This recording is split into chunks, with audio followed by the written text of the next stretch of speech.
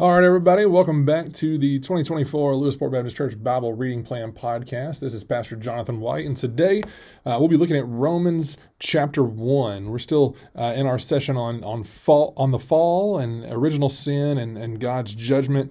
And today we're looking at Romans 1, talking about really just the downward spiral of sin and how sin really entered into the world and what the implications of that then were for all of humanity, right? And Romans is really, we could spend months and months in Romans and never fully crack everything that's there that Paul has written to the church, really as his exposition of the gospel, right? The whole letter is basically him just laying out the hope that we have in the death and resurrection of Jesus Christ. And in chapter 1 is really where he introduces what the consequences of sin were and what that means for the people he was writing to then, and what that means even for us today as we read it 2,000 years later.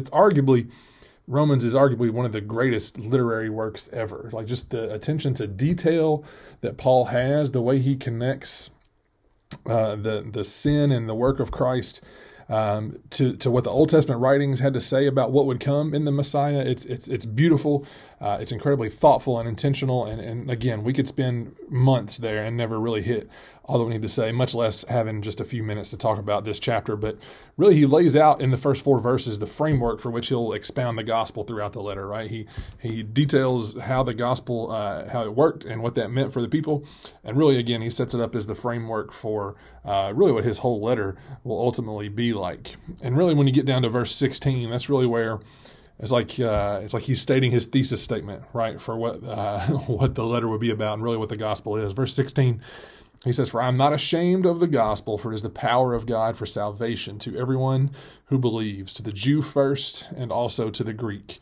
And in verse 17, he says, "For in it the righteousness of God is revealed from faith for faith, as it is written, the righteous shall live by faith." So again, this is like his thesis statement, right? If there was a book cover for this letter, like, this is this quote that's going on the cover, right? This is the thing that is going to stand out to let people know, hey, this is what this letter is about, right? "For I'm not ashamed of the gospel, for it is the power of God for salvation to everyone who believes, to the Jew first and also to the Greek." And even that last little sentence there, like, it may seem insignificant, but for Paul writing this letter, like, and doing the work that he was doing, going around and sharing the gospel to Jews and Gentiles, like, that was revolutionary for them, right? The fact that the gospel was not just for the Jewish people, the fact that the God of the Jews didn't just send the Messiah to save the Jews, but he sent him to save all of his humanity, right? And that's what Paul is going to argue even in the rest of chapter 1, right? He from verse 18 through the end of the chapter, Paul goes on to really put to display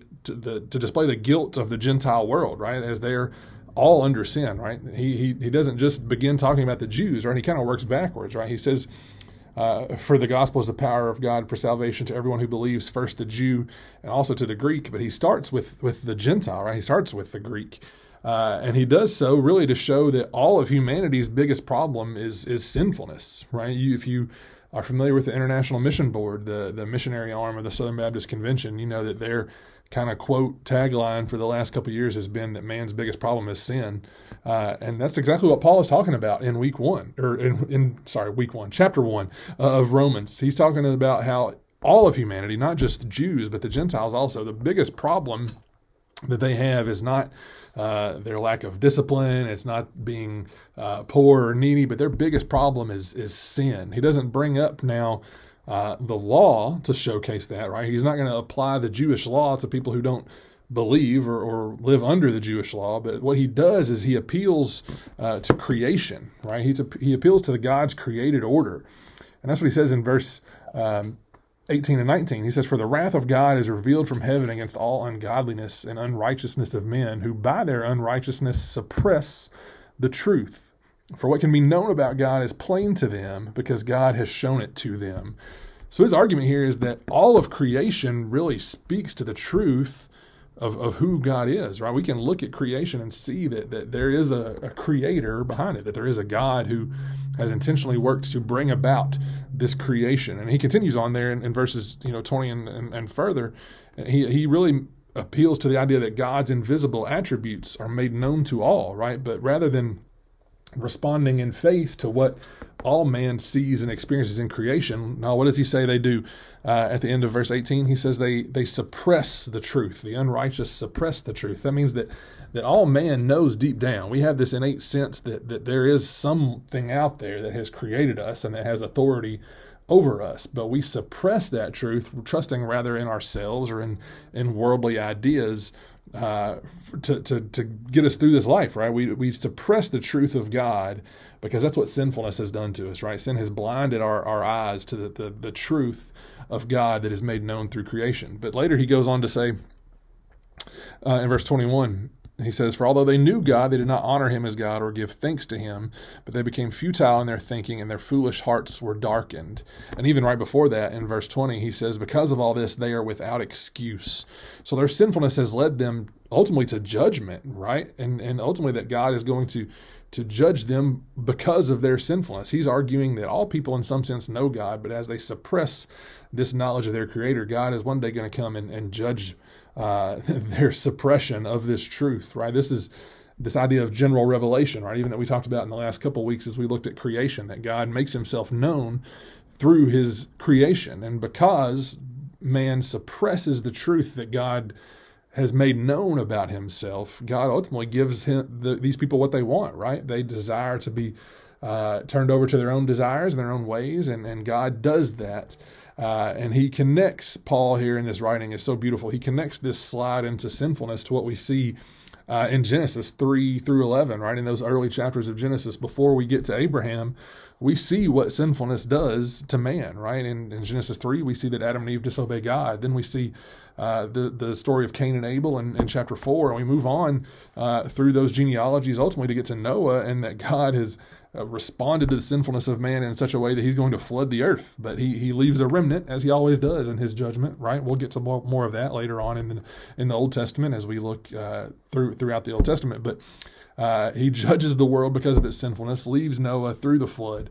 And then even quickly post Noah, even as we get into like Genesis 10 and 11, we see the Tower of Babel, right? That all these people that then descended from Noah keep giving themselves over to their sinful desires. Their eyes are blinded to the truth of God, and that God judges them again for that. And he scatters the people throughout all the earth. And ultimately, that's what leads us to the need for God to make covenant with a specific people. And that precedes all the calling of Abraham, which Paul ultimately gets into discussing in the next chapter in Romans 2. So Paul goes and to show us in chapter 1 that sinfulness has caused broken relationship between man and God for all man, not just for the Jews, but for all man.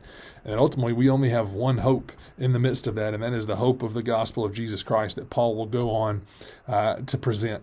And, it's some of the most beautiful literature that we really have in all the Bible and really in all of human history, in the way Paul constructs this argument here to show how man has slid into this sinful state, and ultimately to show the repercussions of that, in which he kind of sums up in verse 28 and following. He says, "And since they did not see fit to acknowledge God, God gave them up to a debased mind to do what ought not to be done." And then he details all the different sinful practices that people have slid into.